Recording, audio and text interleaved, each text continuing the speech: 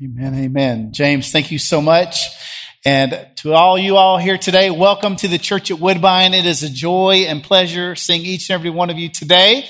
Chris, I just want to say thank you. So Chris is fluent in every language we speak here. So I don't know if you guys have paid attention as we go through scripture readings in other languages. He is almost spot on match with every single slide, with every verse that's being read. So if you believe that, I have 10,000 acres of swampland in Arizona for sale as well. So anyway, no, but in all seriousness, Chris, thank you. And those who are worshiping online, welcome. We're so glad you've joined us. I've got a question before we pray. How many people here love Christmas? If you love Christmas, raise your hand. All right, another question. How many of you all had nightmares that you missed Christmas in a dream? And all of a sudden, Christmas is come and gone, and in your dream, you realized you missed it. How many? Okay, James, me and you. It happens to me almost every year. Usually it's in October or November.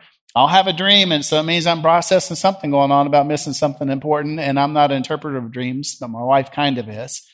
But I'll have these nightmares where, like, I wake up, and I'm doing my day, and all of a sudden I realize in the dream, Christmas is come and gone.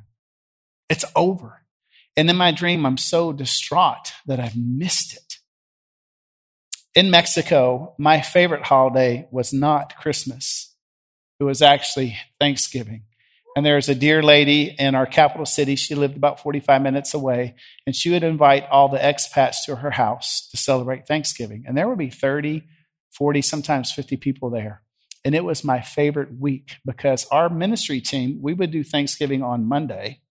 And then 3 days later, we would then do real Thanksgiving at her house, at Leanne's house. And it was awesome. We didn't have TV.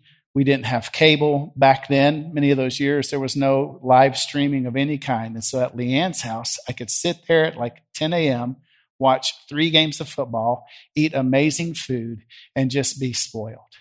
It was awesome. And one year, I got sick as a dog on the weekend before. I thought, I'll be okay. By Wednesday night, I was still sick. It felt like it was COVID, but this was like in 2010 or something like that.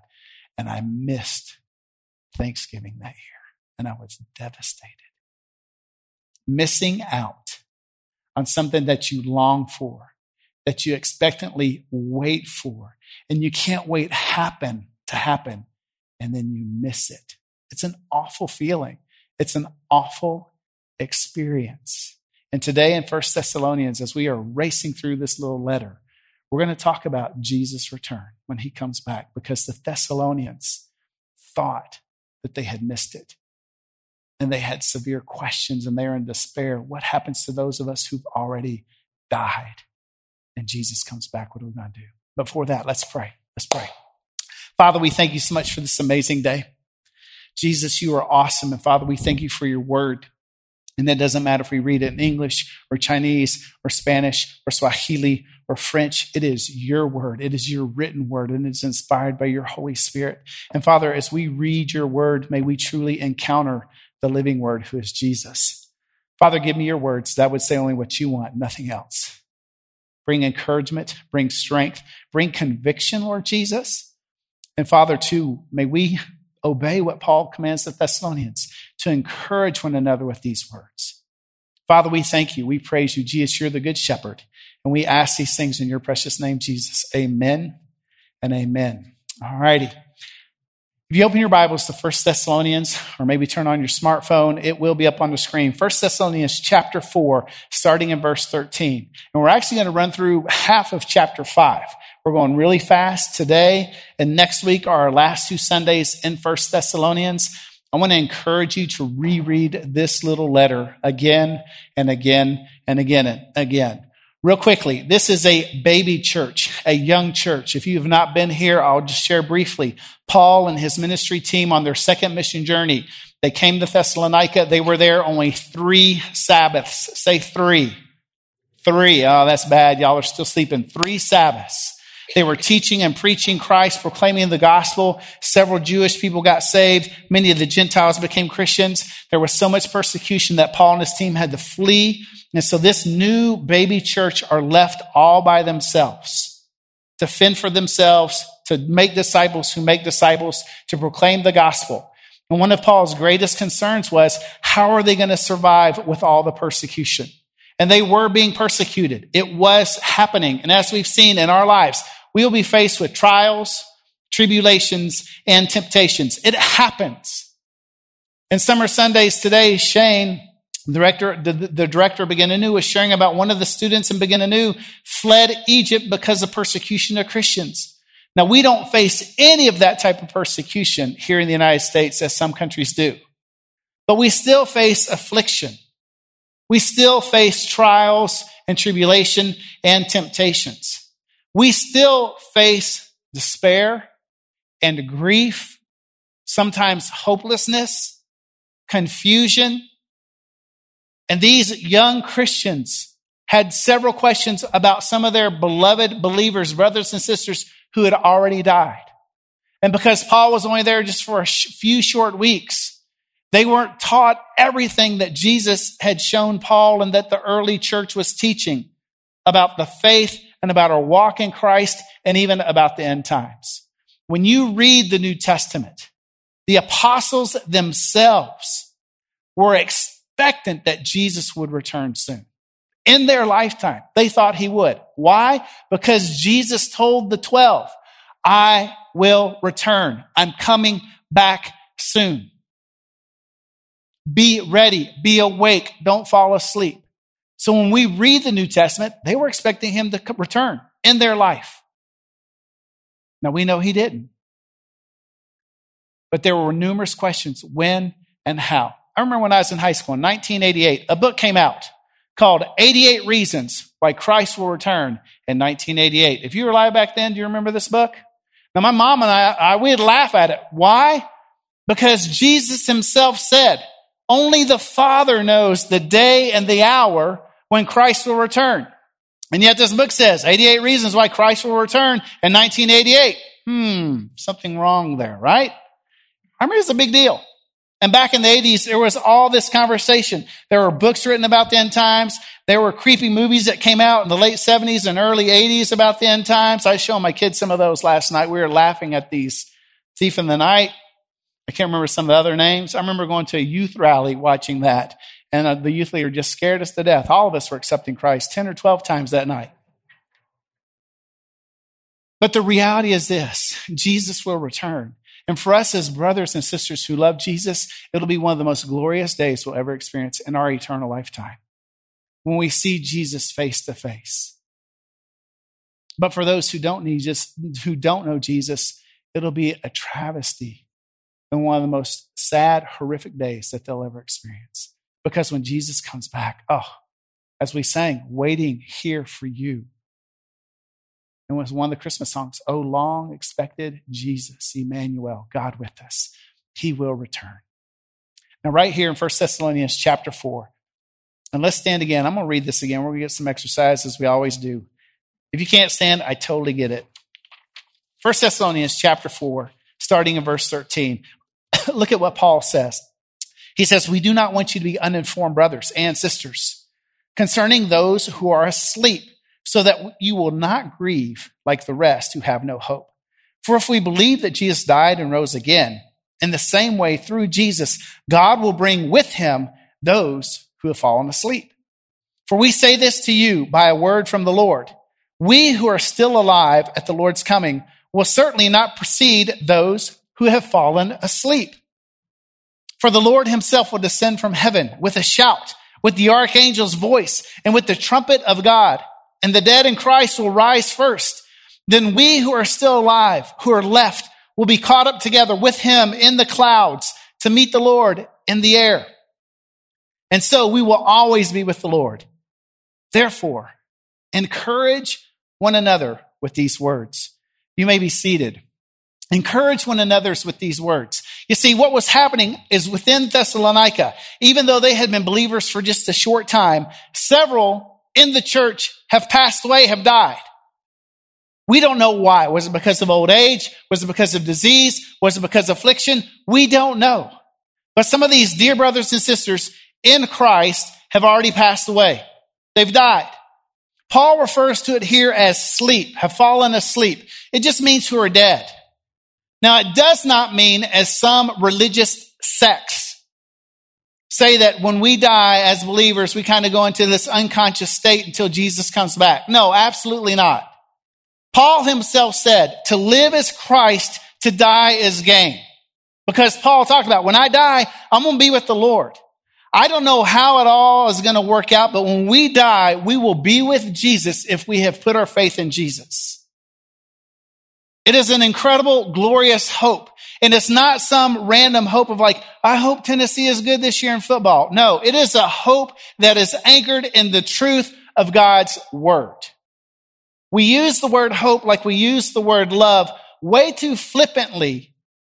And it's not just, oh, I hope. No, it is a clear, hardcore, firm foundation of no, Jesus is coming back. And if we believe in Jesus, when we die, we will be with him. And it's a glorious, wonderful thing. And I think too many times, I know for myself, I get so focused on living here, living for today, that I forget the fact that this is not my home. And one day Jesus is going to return. It's an awesome, amazing thing. Talking about Christmas, as a young child, my dad was a surgeon. He was a doctor. And for years, there was only him and his partner in the Jackson-Madison County Hospital as general vascular surgeons. So he was on call every other day. Most of our Christmases, we didn't open our presents until around noon because he was in the hospital. And I can remember sitting on the front steps of our house. I couldn't wait for him to come. Sorry if the camera's messed up, Chris, if it doesn't work. I couldn't wait. And I knew Dad was coming back. I wasn't just hoping. I knew he was coming back. And I couldn't wait for him to come back. In the same way, we should know with certainty. Why? Because God's word says Jesus is coming back. Now, I admit it's kind of weird. He's coming back on a white horse in the clouds with thousands and thousands of angels, plus everyone who has loved Jesus and who's passed away. They're coming back too. It's kind of weird, right? I mean, no wonder secularists and non-Christians think we're weird. But let's think about it. Our Savior, our King, our best friend, our Messiah, our Lord, he was born in a manger. He was a carpenter. He lived 2,000 years ago.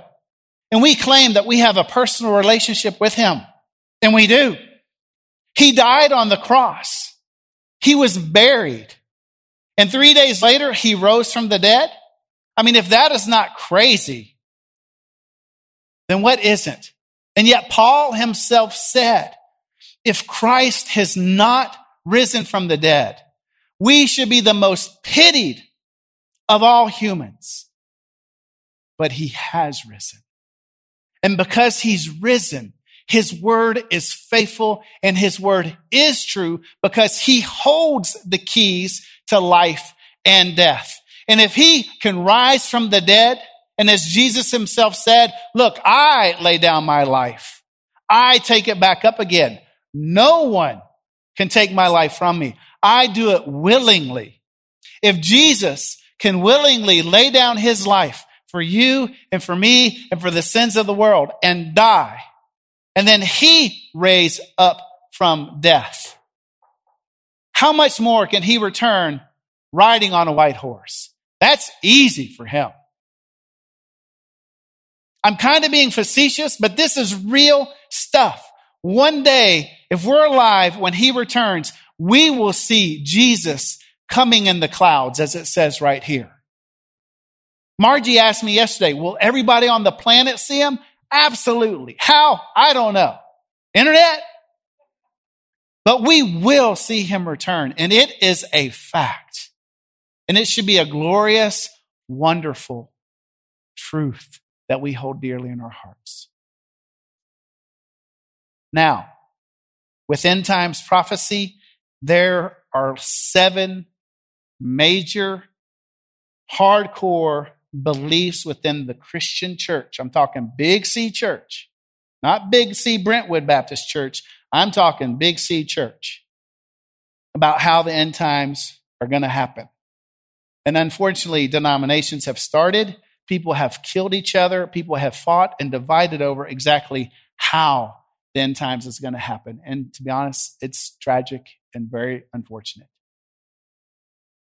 that people will debate and even divide over, is Jesus coming before the tribulation, after the tribulation? Is there a rapture? Is there not a rapture? Is it a literal 1,000 years that he's going to reign? Is it a literal 7-year tribulation? It just goes on. And I'm not making fun of it. But I'll let you know, if you're wanting to know, if you're wondering if I'm going to dissect exactly specific on how it's going to roll out, I'm not today. I'm not smart enough. That is way above my pay grade. But we will dissect what Paul says right here. Okay? So these Thessalonians are concerned. They're grieving because they've lost loved ones. They're in despair.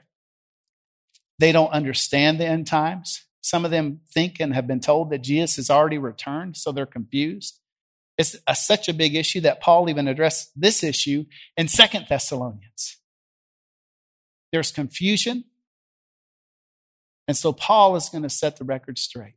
And as he says right here, we don't want you to be uninformed. We also don't want you to grieve as those who grieve without hope. In other words, we have hope. And we do grieve when we lose loved ones. But we don't have to grieve like the world does who have no hope. I watched my dad die of Parkinson's 3 years ago, and it sucks. It's a horrific disease from the pit of hell. It was awful watching him suffer for 9 years. Just being honest. I watched my mom die of Lou Gehrig's disease a year ago. It's another disease that is horrific. And I told numerous people, I don't know how people can do this without Jesus. I just don't. And sorry for the word I said. But that's how filthy these awful diseases are. And when you lose a loved one, it's painful. 3 weeks ago, this is my mom's cell phone. I've kept it in the drawer for almost a year. And my iPhone is like 20 years old. And she gave this to me before she died. And so I finally, 3 weeks ago, went to the Apple store to get it all transferred over. My dad's picture used to be on her iPhone. And I got in there and they erased everything. And I got all emotional. And it's weird when that happens. All emotional about it. But then the Lord reminded me, you'll see him again. Not because they're good people. Not because they love me well. But it's because of God's incredible grace and mercy through Christ that he saved and adopted both of them as his sons and daughters. And that is the blessed hope we have. Even though we grieve, we do not grieve like the world. And one day, and my parents are a million gazillion times more well off now than we ever can imagine, free not only from sin, but from the sicknesses that took their bodies. It is a glorious thing. So when Paul says, I don't want you to grieve like those who have no hope, we have hope because Jesus is alive. And then Paul goes on and look what he says in verse 14. For if we believe that Jesus died and rose again, in the same way through Jesus, God will bring him back, and he'll bring back all those with him who've fallen asleep. Remember last week in our liturgy with the Lord's Prayer, what do we say? Christ has died. Christ is risen. Christ will come again. We don't just say it just to say it. It is rock solid gospel truth. Jesus has died. He was buried. He rose again, and he will come again. This liturgy comes from right here. Verse 15, for we say this to you by a word from the Lord. By a word from the Lord. That is significant. All throughout this letter, Paul says, I'm not telling you this. This is God's word. Now, Paul was unique. He was one of the apostles. But we need to understand that when we proclaim the gospel and we proclaim God's truth, not our interpretation of God's truth, when we proclaim God's truth, we are his ambassadors. Everyone who believes in Jesus is an ambassador for Christ. And an ambassador is someone who's sent with the authority of the one who's doing the sending. It's not just the missionaries. Every single one of us who loves Jesus, we are ambassadors of Christ. We're ambassadors of reconciliation. And when we proclaim God's word and we proclaim his truth, it's with his power, it's with his authority. And right here, Paul, again, it speaks to me powerfully. We're telling you this is a word from the Lord. that we who are still alive at the Lord's coming will certainly not precede those who have fallen asleep. What does that mean? Paul's going to explain it. Remember, the Thessalonians were really concerned. What about our loved ones who've passed away? Where are they? What's up? What's happening? He says, we who are still alive when the Lord returns, when Jesus returns, we're not going before those who've died. And then he explains it. For the Lord himself, he'll descend from heaven with a shout. Woo! With the archangel's voice, with the trumpet of God. Now, all these are visions of victory, of battle, of celebration. But with a shout, with a trumpet sound, with the archangel's voice, there will be a shout. Jesus describes it as a thief in the night. Jesus also describes it as lightning. As you see lightning go from the east to the west across the sky, so the Son of Man will return. It'll be quick. It'll be instant. It'll be loud. No one's going to miss it. It's not going to happen in some corner. It'll be obvious. Captain Obvious. No one's going to miss it. And with this whole imagery of an archangel, that's of power and of might, and the trumpet sound, it is one of battle. It is one of victory, because when Jesus returns, he will judge all things. He will destroy Satan. He will judge Satan. Everyone will give an account. And the last enemy, the enemy of death, that is death, will be thrown into Hades. And Jesus will reign. He's already reigning, but he will reign for all eternity, and we will be in his presence. It's a glorious thing. Paul talks about it here. He says he will come, and who will come with Jesus? Well, it's thousands and thousands of angels. But also those who've already fallen asleep, those who are dead, their spirits will be returning with Christ. And then it says right here, those who have fallen asleep, the dead in Christ will rise first. So this might sound kind of sick or gross or weird. Not sure how it's going to work if you've been eaten by a shark. But everyone who's died in Christ, their physical bodies are going to rise from the dead. And they'll be reunited with their spirits, because, see, when we see Jesus face to face, when he returns, we will be given a new body, just like Jesus' body. Now, we'll still be able to recognize each other, but we'll be in perfect bodies. Praise the Lord. 20 kilos less, right? Yeah, amen, right? I hope we can fly. I hope this isn't the only time we're going to be able to fly. But the dead will rise, and then those of us who are alive when Jesus comes back, we will then ascend, and we will meet Jesus in the air. We'll be caught up. And that word for caught up is an instant. It's like a snatching. And we will meet him in the air. In the Greek that Paul wrote this in, it's one of celebration, of victory. It is like receiving a king coming back to his home city, and the whole city comes out in great celebration. So when Jesus returns, all of his people, you and me, we will meet him in the air in glorious celebration. And what does it say right here? We will be with him always. And then Paul says, therefore, encourage one another with these words. We grieve. We go through trials and tribulations, temptations, sickness, and loss. We will grieve. But we do not grieve like those who have no hope. Jesus is coming back, and he's coming back soon. There's a passage that we looked at last week in Summer Sundays. It's from Hebrews chapter 10, verse 24 and 25. We don't know who wrote the book of Hebrews, but it's one of my most favorite books. That's horrible Forrest Gump English right there. But Hebrews chapter 10, starting in verse 24, the author is encouraging his readers. He says this, and let us watch out for one another, to provoke one another to love and good deeds. Another word for provoke is to spur. You know, the spurs on the cowboy boot. To spur one another, to provoke one another to love and good deeds, not neglecting to gather together. During the summer, a lot of our small groups have stopped, but 2 weeks from today is what we call Advancement Sunday. Our life groups, our focus study groups, Sunday morning will be opening back up. And then in August, our home groups will be starting back up. If you're not in a group, why? There's no such thing as a Lone Ranger Christian. All of us need to be in groups. We need healthy accountability. We need mentors and mentees. We need someone speaking into our life, and we need to be discipling someone else.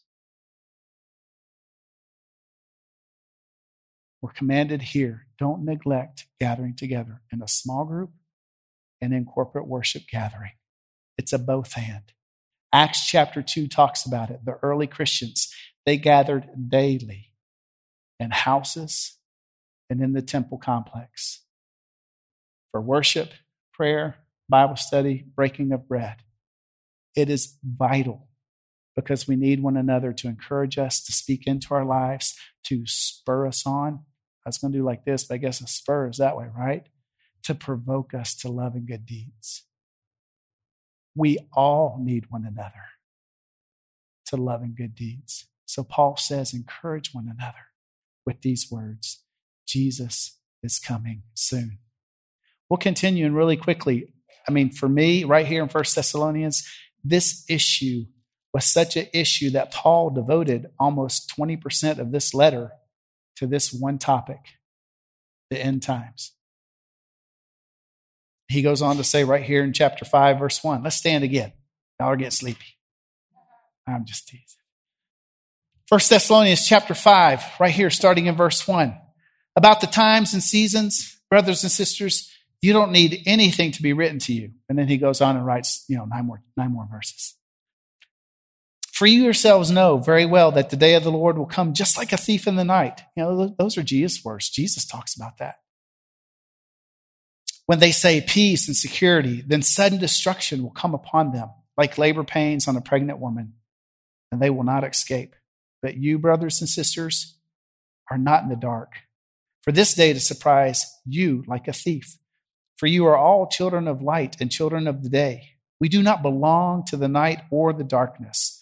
So then, let us not sleep like the rest, but let us stay awake and be self-controlled. For those who sleep, sleep at night, and those who get drunk at night. But since we belong to the day, let us be self-controlled and put on the armor of faith and love and a helmet of hope of salvation. For God did not appoint us to wrath, but to obtain salvation through our Lord Jesus Christ, who died for us, so that whether we are awake or asleep, we may live together with him. Therefore, encourage one another and build each other up, as you're already doing. All right, you may be seated.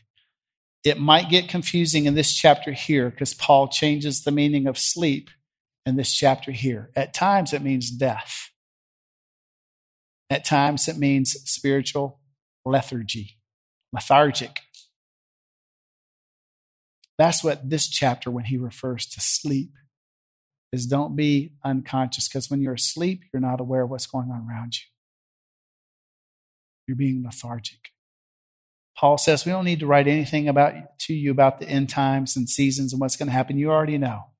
It's like a thief in the night when the Lord returns. It's like pains of pregnancy for a woman when those labor pains come upon her. It's going to be quick. Jesus talks about it all throughout the Gospels, about being awake, be ready, watch, be vigilant. We do not know the day or the hour when Jesus will return. Now, we don't need to live in fear, but are we ready? Have we surrendered all things to the Lord Jesus Christ? Have you given your life to Jesus Christ? Or are you still holding out?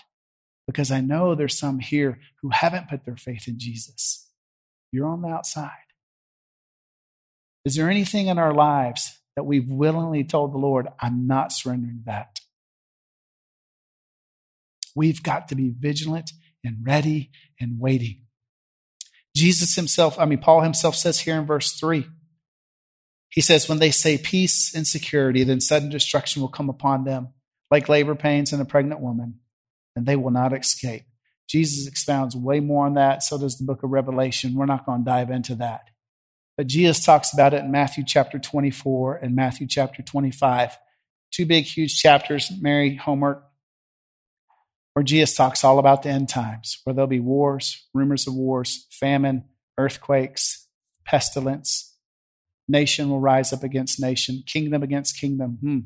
Looks like we're watching CNN or Fox News, doesn't it? There's a passage in Matthew chapter 25. It's verse 9 through 14. It encourages me. It spurs me on. It provokes me, and it concerns me. But in Matthew chapter 24, verses 9 through 14, if you want to open your Bibles to that passage, it'll be up on the screen. Jesus is talking about the end times. And this is what he says. He says, then they will hand you over to be persecuted. That's already happening now. All throughout the world, Christians are being persecuted everywhere. It happened to the apostles. All but one was killed for their faith.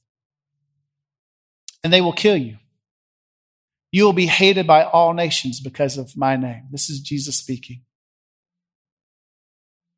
Then many will fall away, betray one another, and hate one another. That's referring to many people who claim to be Christians will fall away. They'll betray one another. Many false prophets will rise up and deceive many. It's happening all the time. Because lawlessness will multiply, the love of many will grow cold. My love has grown cold over the past 2.5 years. Looking at the lawlessness, not only here in this country, but in our dear Mexico and the world, I've gotten much more cynical, hard-hearted, and Jesus saying, because lawlessness will multiply, the love of many will grow cold. Only Holy Spirit can revive our hearts to love, even if we walk in a city, a society, and a culture of lawlessness. It is birthed by Holy Spirit, and only through the presence of the Holy Spirit can we truly love. And Jesus is predicting it. Oh, may we not fall into that right there. May our love not grow cold just because we see lawlessness all around us. But may the love of Jesus so stir our hearts to love the unlovable, to forgive, to have mercy and compassion, to give, even when the culture is full of division and hate and revenge, wickedness and evil. Jesus says, but the one who endures to the end will be saved. Paul here in 1 Thessalonians is referring to Matthew chapter 24 and 25. Matthew 24 and 25 just are much more specific. But Paul goes on to say and says, but you are not of darkness, you're of the light. So live as children of light. Be self-controlled. You see, Paul wrote Timothy, a letter to Timothy years later. And this is how Paul described the last days to Timothy in 2 Timothy chapter 3. This is how Paul describes the last days. He says, but know this, hard times will come in the last days. And I'm sure Paul described this to the Thessalonians. For people will be lovers of themselves. They'll be lovers of money. They'll be boastful, proud, demeaning, disobedient to parents, ungrateful, unholy, unloving, irreconcilable, slanderers, without self-control, brutal, without love for what is good, traitors, reckless, conceited, lovers of pleasure rather than lovers of God, holding to the form of godliness but denying its power. Avoid such people. Again, the nightly news. Now, we're to avoid such people, but we're also to love such people. How do we do that? I love coffee and tacos. We can talk about it. It's only through the power of Holy Spirit, and Paul talks about it here. In verse 8, he tells us to put on the armor of faith and of love, to put on the helmet of the hope of salvation. You see, we are in a spiritual war, and we've got to clothe ourselves with Jesus, and we've got to ask Holy Spirit to so fill us each and every day that Jesus oozes out of us. When you squeeze the toothpaste, what comes out? No. whatever's inside. When you get squeezed and hard pressed, what comes out? I pray that Jesus oozes out of us. We have to be clothed by Jesus, filled by Jesus, overwhelmed by Jesus in his presence, remembering. And one of the ways is to remember he's coming back soon. He's coming for his own. He will not leave us abandoned or orphaned. We will grieve, but we don't have to grieve without hope. And one day when he returns, he will stand upon this earth. And as our dear brother Job from centuries ago, millennials ago, said, I know my Redeemer lives, and I will see him face to face. Paul concludes this whole passage by saying, encourage one another and build each other up with these words. It's not being Pollyannish, but we need to remember and keep the finish line in sight. Jesus is coming back soon. Let's stand. I invite the worship team to come back.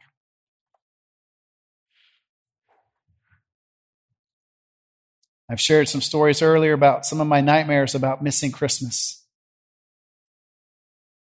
The most tragic thing would be missing Christ's return and not being ready. I have one question for you. What is one thing that the Lord is speaking to you about this morning in this passage? What is one thing? Let's pray. Let's just take a moment in silence. What is one thing the Lord is speaking to you today?